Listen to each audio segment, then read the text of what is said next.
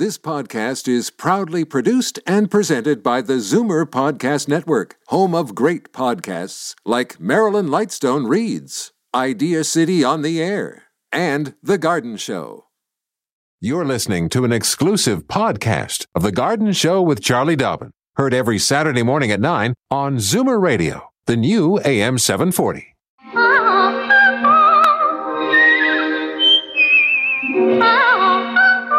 Welcome, friend, to our weekly garden party. We hope you brought along your questions because it's time to dish the dirt. On The Garden Show with Charlie Dobbin, exclusively on Zoomer Radio. Well, hi and good morning. I'm Frank Proctor, the sous chef of the garden, all set to welcome the lady of the hour, our host, Charlie Dobbin. Good morning, Charlie. Thank you, Frankie. Good morning to you. You sound pretty upbeat this morning. Well, I am. I just learned that this is Garden Week. Have you got any info on that? Well, as a matter of fact, I do. Garden Days is a program of the Canadian Garden Council. So it's Canada's countrywide celebration of our garden culture and the vital role of gardens and gardening in our communities and our lives. It's an opportunity for Canadians to enjoy their own garden, visit or take part in their favorite garden experience, get inspired at their local garden center, or travel to a nearby destination to enjoy their favorite gardens. So Garden Day's objective is to draw attention to our garden landscape, history, and innovations, and to underscore the importance of public and private gardens. And boy, this year is especially important since so many of us are discovering our inner gardener. Oh, boy, you're right there, huh? How can folks get more information on that? So just Google Garden Week and you'll find all the information. But you'd better hurry. Yeah, this is the last day, and there are lots of prizes to be won for telling your garden story. Speaking of stories about property, how are things coming on your property there in Prince Edward County? Wow. Well, you know, I've given you a little background and you've seen it. It's a big empty property. Of course, now it's not so empty. I've started a conservation area for killdeer nests. I've got toads and frogs and even monarch butterfly larvae eating my milkweed. So it's a happening place. But, starting, early next week, I've got all kinds of contractors set up to do all kinds of work. So we're going to start doing a proper grade. We're going to start, believe it or not, with some hardscaping, patios, fire pit, front walkway. I've got a big order of trees coming in. So we're going to get those planted. And wow, it's a big project. I find it quite overwhelming. I've never worked on such a big blank slate before. So it's quite something. Wow. Yeah. Yeah, a little stressful.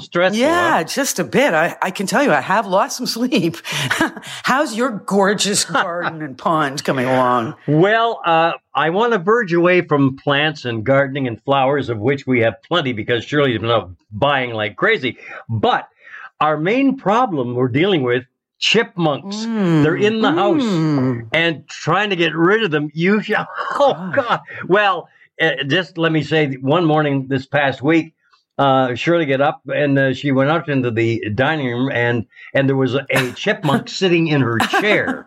And God, you should have heard the screams going on. And we've got one here this morning and he's hiding under the dresser cabinet. Oh, God. Yeah. Oh, yeah. Anyway, we'll deal with that problem. I know that's going to come up in a question coming up. But before we get on to the emails, let me remind folks who may be tuning in for the first time, this show is recorded, so we'll be dealing with emails only, no phone calls, right? Yeah, that's right. And always remember, for next week's show, we need more email questions, so I'd love to hear from you. Okay, just drop Charlie a note addressed to c.dobbin, that's DOBBIN, at mzmedia.com. Okay. All right. Are we all set for a fun morning of lots of tough questions and great answers, Mr. P? Let's get her done. Oh, boy. Sounds like you're pretty wound up this morning. Back in a moment here on Zoomer Radio. Daffodils and daisies, bluebells and begonias, forsythia and foxgloves, marigolds, magnolia, lavender and lupins, dahlias, delphiniums, stalks, phlox, hollyhocks, tulips and sweet williams. You've picked the right place for everything floral. This is The Garden Show with Charlie Dobbin, exclusively on Zoomer Radio. Well, okay, Charlie, let's get to those many emails you've got in your hand there. Here's one from Susan McGrath. She says, I listen to your show every week. Your knowledge is incredible. Well, that's nice to start out with a nice compliment like that. She says, I planted a Wolf River and a Honeycrisp apple tree 6 years ago and yet to see a blossom. I planted many trees and shrubs in my lifetime, but I would have to say this has me stumped. It gets the dormant oil treatment each spring. Now, this spring and last, I did not fertilize it. They were both healthy and had sand in the base of the hole and a mix of compost and regular dirt when planted. I would really like to enjoy a Wolf River apple pie sooner than later. They're located in my garden, which was many years ago a horse stall. They're perhaps 100 feet from each other, fenced to keep the deer out. Any suggestions? Greatly appreciate that from Susie, who is writing in from Manitoulin Island. Yeah, so this is a great question, and I know a lot of stuff, but I'm not an apple expert. So I called on my friend Colin Campbell of Campbell's Orchard, which is just about a kilometer from here. And Frank, you might remember Colin. He came into the studio and did a radio show with us and brought apples for us to do some tastings. So I called Colin yesterday and I said, what do you think? And I think he's right on with his answer. He said, you know what? I think those trees are just too happy. She has planted them over what used to be a horse stall. So she has planted them in a situation where they have an, incredible soil, obviously. And she's taking really good care of them with her dormant spray, et cetera, et cetera. Well, when trees are too happy, you get a lot of leaves. When trees are stressed, you get flowers. And so those apples are nice and green, but they're not showing any apples. Well, commercial growers stress their trees by spraying. It's actually it's a chemical that's very similar to 2,4-D that we used to put on dandelions. But back before the invention of all these chemicals, orchardists used to beat their apple trees with chains. Yep, that's what Colin suggested to Susie. You get out there with a chain and you beat those trees. Oh, for God's sake. I know. It sounds crazy. It sounds absolutely nuts. But she needs to stress the trees in order to get them to flower. So beating them with chains, I was like, Colin, wouldn't you just break the bark and stuff? He goes, doesn't matter. It stresses them. You just got to stress them. Another suggestion he said is you could consider root pruning because that can be stressful as well. And that's when I remembered way back when I went to university, when we were studying orchards, we were taught not to beat the trees with chains, but to beat the trees with like a broomstick handle, preferably wrapped in like rags because you didn't want to break the bark, but you do want to stress the tree. So kind of bruise them a little bit. Exactly. So go out there and beat your trees up and they are likely to flower, believe it or not. And the only other thing that Colin said is, Manitoulin Island is pretty far north. So there's always a possibility that the flower buds are forming, but a late frost is killing the flower buds. So Susie would know for sure whether that's happened, because that is possible because of her northerly location. But otherwise, stress them. That's the best advice. Susie McGrath up there in Manitoulin Island, I can't wait to hear back from you. We'll have to refer to her as the masochistic apple grower. You wait. Out there beating the trees. It does work. It's crazy, but it works. Yeah, it works. Okay. My favorite apple is the apple or the Honey Crisp. Yeah, that's right. I've never heard of that Wolf River apple. I have to look that one up. No, but she's got those Honey Crisps growing, so good for her. Yeah. Okay, here's a note from Alice McTavish. I recall a recipe for aiding the growth of tomatoes given on a past show in an inverted plastic bottle with the bottom cut off next to the plant, Epsom salts, dehydrated milk, and water. Do you recommend this practice? And if so, what are the quantities and how often? This is a great time to pass along your tips on your website, Charlie. That's right. Well, it's funny because every week we're getting this question. So yes, go to my website, charliedobbin.com. Go to the tab that says tips. And under tips, you're going to see all kinds of very cool tips that different listeners have shared with us over the years. And this one about the tomatoes is from our friend Warner in Tillsonburg. And it's every week. So how often is every week? You scoop 2 teaspoons of skim milk, powder and 1 teaspoon of Epsom salts into the open bottle, then run water into the bottle until all the powder has dissolved. And he swears by this. And I have never tried it in terms of do I recommend it, but we've certainly heard anecdotally from many listeners that it works really well. Okay. Next question from Diana Bradley. And she says, I have a standard pink peony, and my children would like one for their gardens. When's the best time to split a peony? I'd assume after blooming, but it is best in the spring or late in the fall. What do you say? Okay, so Diana, this is a kind of a tricky question because she uses the word standard pink peony. So I don't know whether she means the word standard like just a regular pink peony, or she means like we use the term standard to refer to a plant that is growing on a stem, a single stem. And there are woody, they're called tree peonies. So if what Diana has is a tree peony, you cannot split that. Your kids have to go out and buy their own. If what you're talking about is just a regular pink peony, which is a herbaceous peony, the kind that dies down and disappears under the soil every winter and then comes up every spring, that you can split, but wait till the fall. And what you do in the fall, of course, is you'll use a good digging fork. You'll dig the whole big tuber up out. It'll be a big mass. And you'll let it sit out in the sun for a couple hours before you do anything. And then with a sharp shovel or some sharp knives, you cut it up kind of like a potato, because peonies, similar to potatoes, have eyes. So you want to make sure that each of your kid gets a chunk of the root with at least a couple of eyes on it, and then they take it home and plant it. And the biggest thing people do wrong with peonies is they plant too deep. So make sure that when those tubers are replanted, they go in right at the surface of the soil or slightly below, like half an inch, a centimeter below soil level, not down deep if you want flowers next year. Okay. We're approaching our next break here, but let me take that moment to remind folks that we certainly would appreciate an email from you, a little story along with some of your questions, too. We like to hear about successes in the garden. So send along a question or a comment to Charlie Dobbin, and her address is c.dobbin, D-O-B-B-I-N, at mzmedia.com. And we take that break now, and then we'll come back and have a chat with via emails with more of our listeners here on Zoomer Radio. Don't change stations just because the weather changes. Garden tips and advice all year round. This is The Garden Show with Charlie Dobbin, exclusively on Zoomer Radio. Well, Charlie, I've got a letter here, actually, an email from a chap who helps Shirley out on the farm here, Mike Hill, who says, we kept plants called Dipladenia over the winter. 2 did poorly, and the others are producing leaves but no flowers. Oh, and he adds, how do I stop squirrels and chipmunks from digging in my container garden? I'll listen very closely. That's a bit of a tough one. When you think about the little critters digging and getting into your pots, particularly your container gardens, I always think of 2 things. One is you can stop them by physically putting a barrier.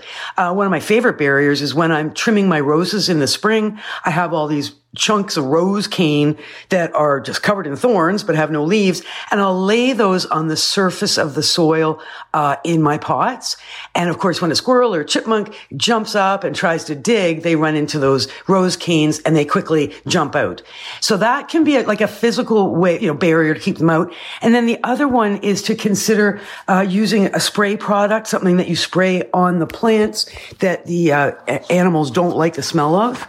And there's something called plant skid. I know P-L-A-N-T, like plant, and then S-K, I think it's YDD, I believe it is. Oh, is it? Thank you. Yeah, there it is. YDD.com. So plant skid, plant SKYDD.com. Check that out. That is a product out of Norway that's specifically designed to keep all kinds of mammals from getting into your gardens, whether it was all about keeping out the elk from the farms. Mm-hmm. And it works on elk, and apparently works on deer, and it apparently works on squirrels and raccoons and chipmunks. And you spray, and it's a long-lasting, completely organic spray. So consider that as well, Mike. I'll use that on Shirley's chair then. Exactly. On the doors, wherever they're getting in, spray it on the whole house. So the Diplodenia question though. So Diplodenia is a tropical plant commonly called rock trumpet. It is, it's native to the southern states, Mexico area. So bottom line is you've got to give it the conditions that it naturally grows in. So in the summer, you want it very hot, very sunny, well-drained soil. Do fertilize now for sure, and cut back any dead growth or spindly growth at the same time. Over the winter, it's always a challenge to keep these things going and keeping them well and healthy. Most people will just kind of put them into semi-dormancy for the winter, so they'll stop watering. They'll put them in a cool location. It doesn't have to be a dark location, but it does need to be very cool, like under 10 degrees, like between sort of 6, 7, 8 degrees Celsius or, 48, 50 Fahrenheit. For the winter, only watering every 6 or 8 or 10 weeks and just let it go dormant. And then you cut it all back in the spring, bringing it into the sun, and it should all pop back because the root will stay alive through that process. Okay. Right? I'm wondering if you can hear this. No, I've got to get a bell. I've got to get a bell, for gosh sakes. Oh, That is supposed to be for Jim Meyer in Kitchener, who says he's the first time caller and they scratch out an emailer. But Jim says, great job getting the show done despite the challenges of the times. And has an interesting comment here. For the last 40 years, I used cocoa shell mulch on my flower beds. Now, it smells great, and it keeps a rich brown color all season. Once it's in place and watered down, it forms a concrete-like barrier against weeds, yet allows rain to get through unhindered. Rabbits hate the stuff, as do most other pests. It was always readily available at all local garden centers.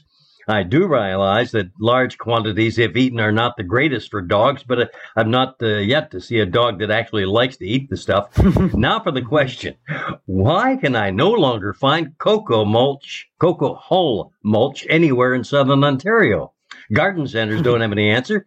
Other than that, they just can't find a supplier. So what do you know about that stuff? Well, what I know about that stuff, cocoa bean or cocoa hull mulch, is a byproduct of the chocolate industry. Okay, so when they make chocolate, they peel the cocoa beans and the shells or hulls are left over.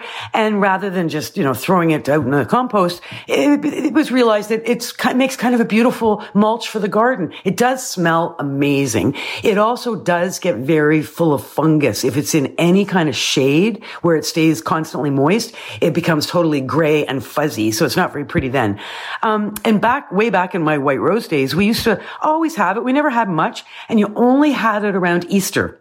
So it was an early spring product, and then it was gone. Just a really quick search on the web in Ontario. In Oakville, Van Beek's Landscape Supply might have it. In Peterborough, there's a landscape supply called Peterborough Landscape Supply, might have it. And like I say, it was never something that you could have for very long. It was a short-term, early spring, limited product, and very specific and poisonous to dogs. So something to keep in mind. Dogs and chocolate don't mix. Okay. That's what I can tell you. We're going international one more time here, over to Bloomfield, New York, from Dave Lasher, this note. He says, I should have sent this in last week since the show had lots of questions re-trees. Charlie, I'm wondering, I have several sugar maples on my property in the country, and none have ever turned that beautiful red in the fall. My neighbors seem to have some of that do show brilliant color, where mine are usually just yellow or drab, rusty orange. Is there anything, it's like something in the soil that would make the difference? Dave Lasher. This is a good question, because my research into this, sugar maples are very consistent in terms of having some fall color. It can be anything from a bright yellow at one end of the spectrum to a burnt orange at the other end, but generally they do something. Now, he said drab, rusty orange, which doesn't sound very nice. What I would do is two things. I would do a soil test around that tree. So you'll have, if you Google in your area, you'll have some soil testing labs, and you'll on their website find out how to take a proper soil sample to send in for a soil test. So you could have something going on with the pH. I guess, are there other plants in the area that you see are not performing the way you would expect them to? So I first always sort of suspect the soil. But the other thing I suspected is, there are so many kinds of maples out there, and it's very hard to tell them apart. To the untrained eye, all maples look the same. So the other thing would be to get, you could send me, if you want to take a couple of pictures of the leaves, like take a leaf with the stem attached, the petiole attached, and lay it on a white piece of paper and take a picture and send it to me. So I can really see, it's really by the leaf that we tell the difference between the maples. And it might be that you don't have you think you have a sugar maple, but maybe it's a Norway maple, because Norway maples do not get good fall color and of course become big trees, and their leaves are very similar to sugar maples. Okay. Hopefully you'll get a note and a picture along the mail very shortly. Yeah. Next note here, Charlie, is from Frank Halo. He says, hi, Charlie, and I enjoy your show on 7:40 a.m. My question is, I have a few bumpy areas in my lawn, approximately 1,000 square feet. I've watched some YouTube videos that say you should use a fine sand to smooth out the lawn. However, most of these videos are from the southern states, and I'm wondering if sand will work in our northern climate without harming our types of grass here. He's in the Port Hope area, just down the road from you. Okay. Okay. So this is a really good question. I think a lot of people struggle with this because they want their lawns to be smooth. They want to be able to walk on the lawn in bare feet or, thin sandals and just feel like it's easy. It's just like a beautiful, smooth, landscape. And traditionally what people did is they pulled out the big roller, or they rented the big roller and then went out and rolled their lawns. And my first thing is, do not roll your lawn. Rolling your lawn will not smooth it out. It will compact the soil and it will make the actual turf plants very, very unhappy. So don't go rolling. Instead, and he's right about the sand. Sand is a very traditional southern states kind of amendment to the lawns. So instead, what we do here is, preferably in the spring or fall, like it's a bit warm to do this now, being as we're into the middle of June. But I would, if you could do this in the fall for sure, do a short cut on your lawn. So we are cutting our lawns and should be cutting our lawns at the 3-inch height for the summer, because that taller grass blade will shade the soil below. It'll help keep moisture in the soil. It'll help keep the grass happy. But just when we get into some cooler weather in the fall, so late August, early September, do a short cut. Then get out your rake, do any dethatching, get out any of the dead stuff that's around. At the same time, if you wanted to bring in or hire somebody to aerate your lawn, so it's the core aerating, where the little cores of soil are pulled up out of the lawn. And at that point, once you've aerated and raked or dethatched and cut it short, now you're going to top dress. And it's because you've cut it short, you're going to be able to see where the dips and valleys are. So you're going to get a good quality topsoil. It could be a triple mix. It could be a lawn top dressing. And you're going to go out there and you're going to shovel by shovel put that top dressing where your dips are. No more than a 1/2 inch at a time, because otherwise you'll suffocate the grass that's growing there. You'll rake it in smooth. And of course, the grass will continue to grow up through. And this is not a one-time solution. You'll have to do this spring and fall, probably, for a couple of years even. Or maybe, honestly, you should probably just do it forever and ever and ever. But for the first little while, do it every spring and fall, and then plan to do it at least annually to keep your lawn as smooth as possible, keep the grass seeds as happy as possible, and have the best looking lawn. All right? Okay. Yep. I'm keeping an eye on that clock. I know we've got a couple of minutes remaining in this segment. So rather than go to a question, it might be a little too long, how about giving a plug to something I think is really neat? Troy, New York has the popular Hidden Garden Tour on today. It's their 21st year. And have you got that information at hand, Charlie? Okay, so hold on. So Troy, New York is apparently like a really sweet little charming town. And they have, for 21 years, had a hidden garden tour that people paid money to go and see some beautiful fairly small, but really pretty, roughly 20 by 30 foot gardens, but all, very nicely gardened, and of course, all very different in terms of the style of gardening. Well, this year, there's a lot of pride in Troy, New York, and they want to showcase their gardens. So what they've done is they realized this a few months ago and started putting together a virtual tour. So the virtual tour is 28 gardens captured in 360 degrees, interactive photographs. But you can explore this tour via computer or a phone, mobile device.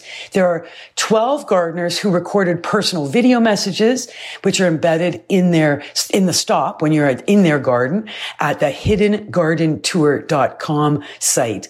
It looks, there are a few pictures on the web, and it just looks really nice. If you've got an interactive screen, the 3D photos will move as your device moves. So they're really good virtual reality effects have been put together with this presentation. So pretty cool idea.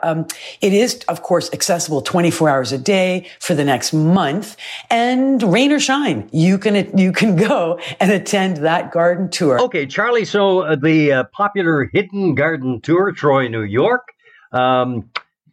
It's on right now. Maybe you can give that website to them once more time. Yes, and it's gorgeous. It has been uploaded. It's a ton of fun. Yeah, it's very, very simple. hiddengardentour.com. Okay, and we're going to be right back here on The Garden Show from Zoomer Radio. Fur and feathers and bugs of all size. There's more going on in the garden than you realize. Should small creatures become a big problem, then you've got The Garden Show with Charlie Dobbin.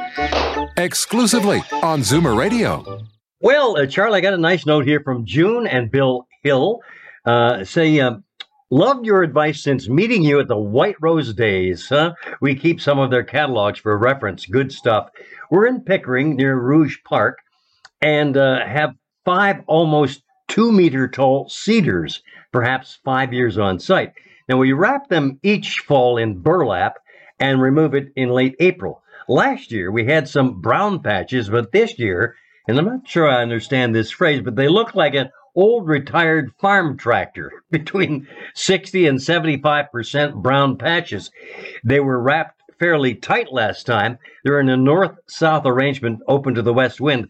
If I knew how, I'd send you a picture. Sorry. And that's from June and Bill Hill. Okay, so you know what I think he means? He means it looks like a rusty old tractor. Like they're just, how cedars look rusty when they turn brown. Oh, right. All right. So this is a very interesting and good question. Wrapping cedars is not necessary. Cedars are hardy plants. They are not going to die in the winter. They are certainly tough enough to withstand anything our winters can throw at them, except the snow load or ice load that sometimes happens in the winter.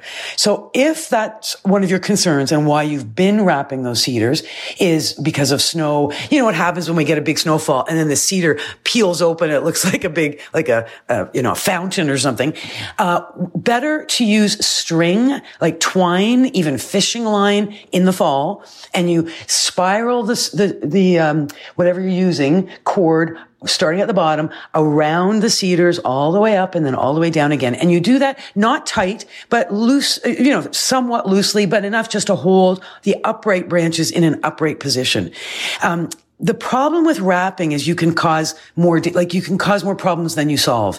When people wrap anything, any of the evergreens, if they wrap too tight, what happens is that cold air at night, like on a cold January night when it goes to 10 below zero, that cold air can get trapped inside the burlap wrapped tree. And then in the morning, the sun comes up, and if there's very little wind, we just have that cold sitting there.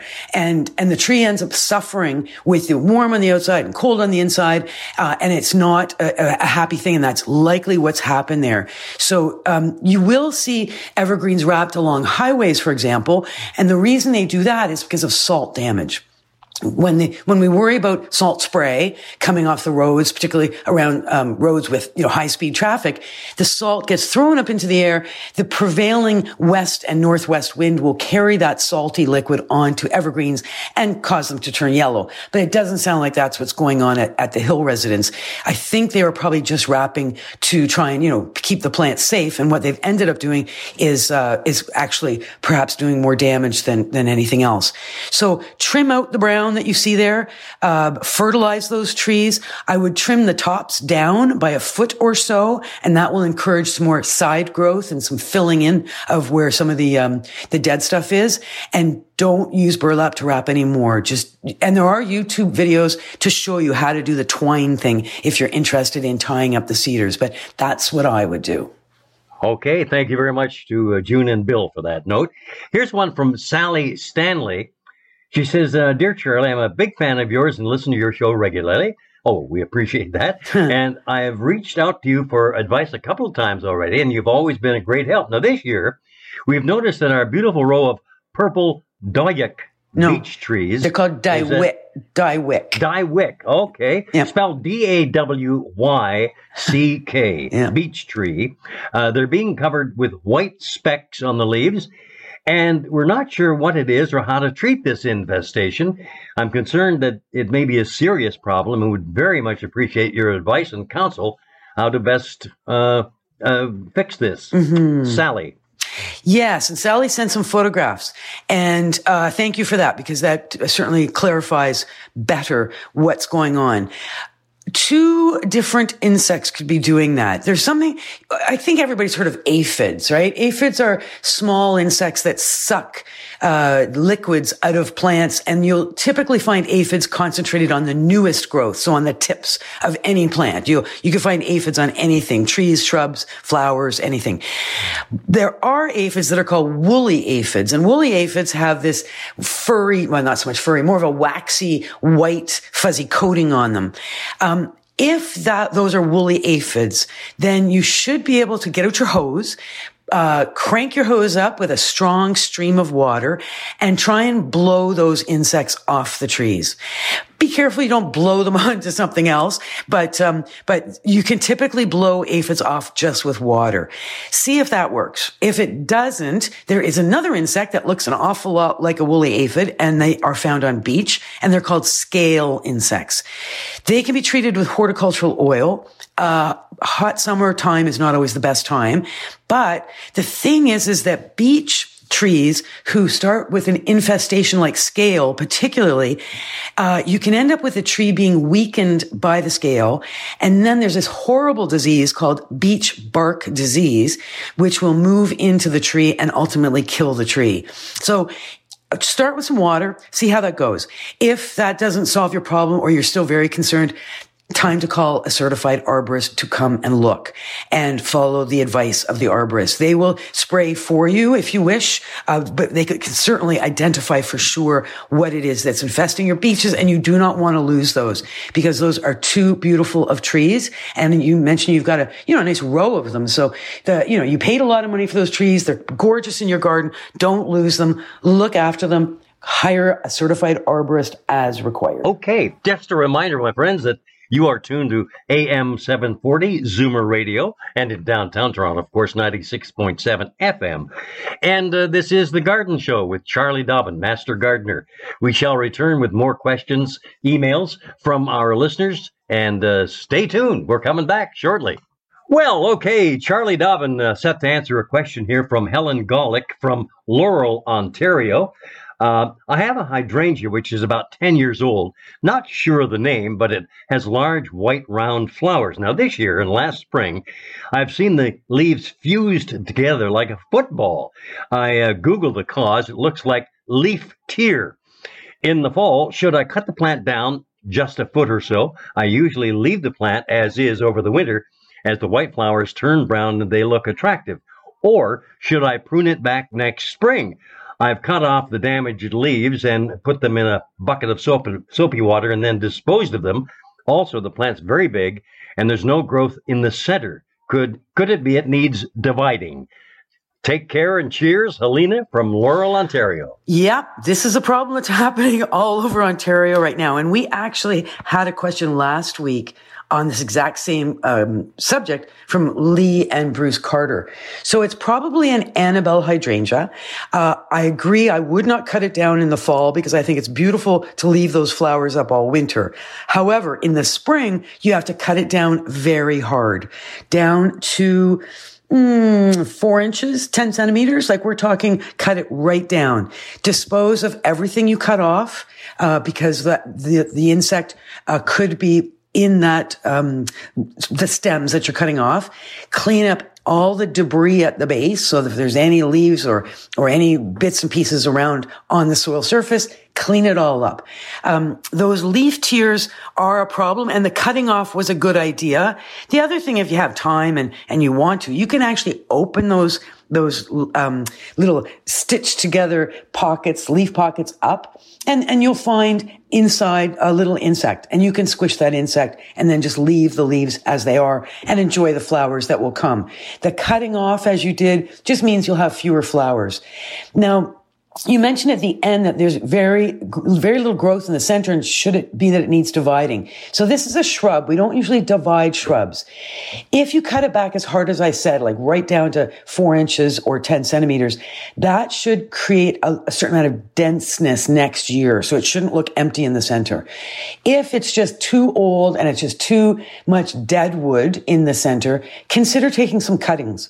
Very, very easy to grow this plant from cuttings. So 4-inch, roughly 5-inch, snips off the tips, get them into some moist soil, burying, you remove leaves, bury the nodes. Very easy to get, some roots and start again. Start your own Annabelles again, or go to the garden center and buy another one. Plants do get too old and too big and too tired, and sometimes do need to be replaced. So don't hesitate to do that if you need to. Okay. Note here from Carol Wams. She says, we received a slip 5 to 7 years ago and have grown into this. I presume she sent you a picture here. The leaves are thin and only 2 flowers this year. Now, last year we had many flowers. In the winter, it sits in an east window and outside for the summer under a birch tree. Pictures that I've seen, the leaves are 2 to 4 inches wide. I know they like to be root bound, and should we be repotting it? And she includes her phone number, which has an area code that indicates to me it might be from the Kitchener area, in case that might make a difference to your answer, Charlie. Okay, so the subject of this email is orchid cactus. So that's what she's asking about. It's an orchid cactus is a kind of orchid that looks like a cactus. And similar to, all the orchids, so many of the orchids people are growing, the one called moth orchid is very, very common right now, the Phalaenopsis. These orchids are native to tropical rainforests, and they naturally grow on trees. So that refers to the root bound part of it, is because they don't really have much in the way of roots. They are naturally evolved to stay up in the trees, and they like the high humidity. They don't want direct sunlight. They like a really bright spot, but they'll burn if they get too much hot afternoon sun. So the whole question here is how to make it be the happiest plant in the world. If you're going to repot it, wait at least a month until after it has stopped blooming. Then do not water once you've repotted it for at least a week after that repotting. And when you do repot, the best soil to use is one that's going to hold moisture but drain very quickly. So you're going to take a regular potting soil, you're going to add bark chips to it, you're going to add perlite or pumice, something very granular that's going to help with both water retention but very good drainage.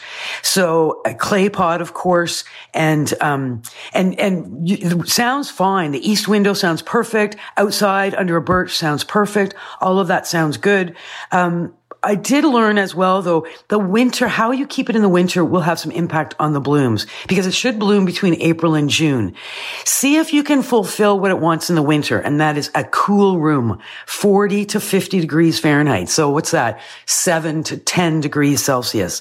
So a cool room for 8 to 10 weeks, no water at that time, but still a bright spot. So not a dark basement, but just a room in your house that you can allow it to be cool enough and bright enough and ignore the plant. Too much care of these plants. So many of the cactus, even the orchids in general, too much care, it kills them. So ignore it, enjoy it, but don't fuss about it. Let it be on its own a little more. All right. All righty. I have a note here from Brian and Bernice O'Neill. Good morning, Charlie and Frank. Listen to and enjoy your show a great deal.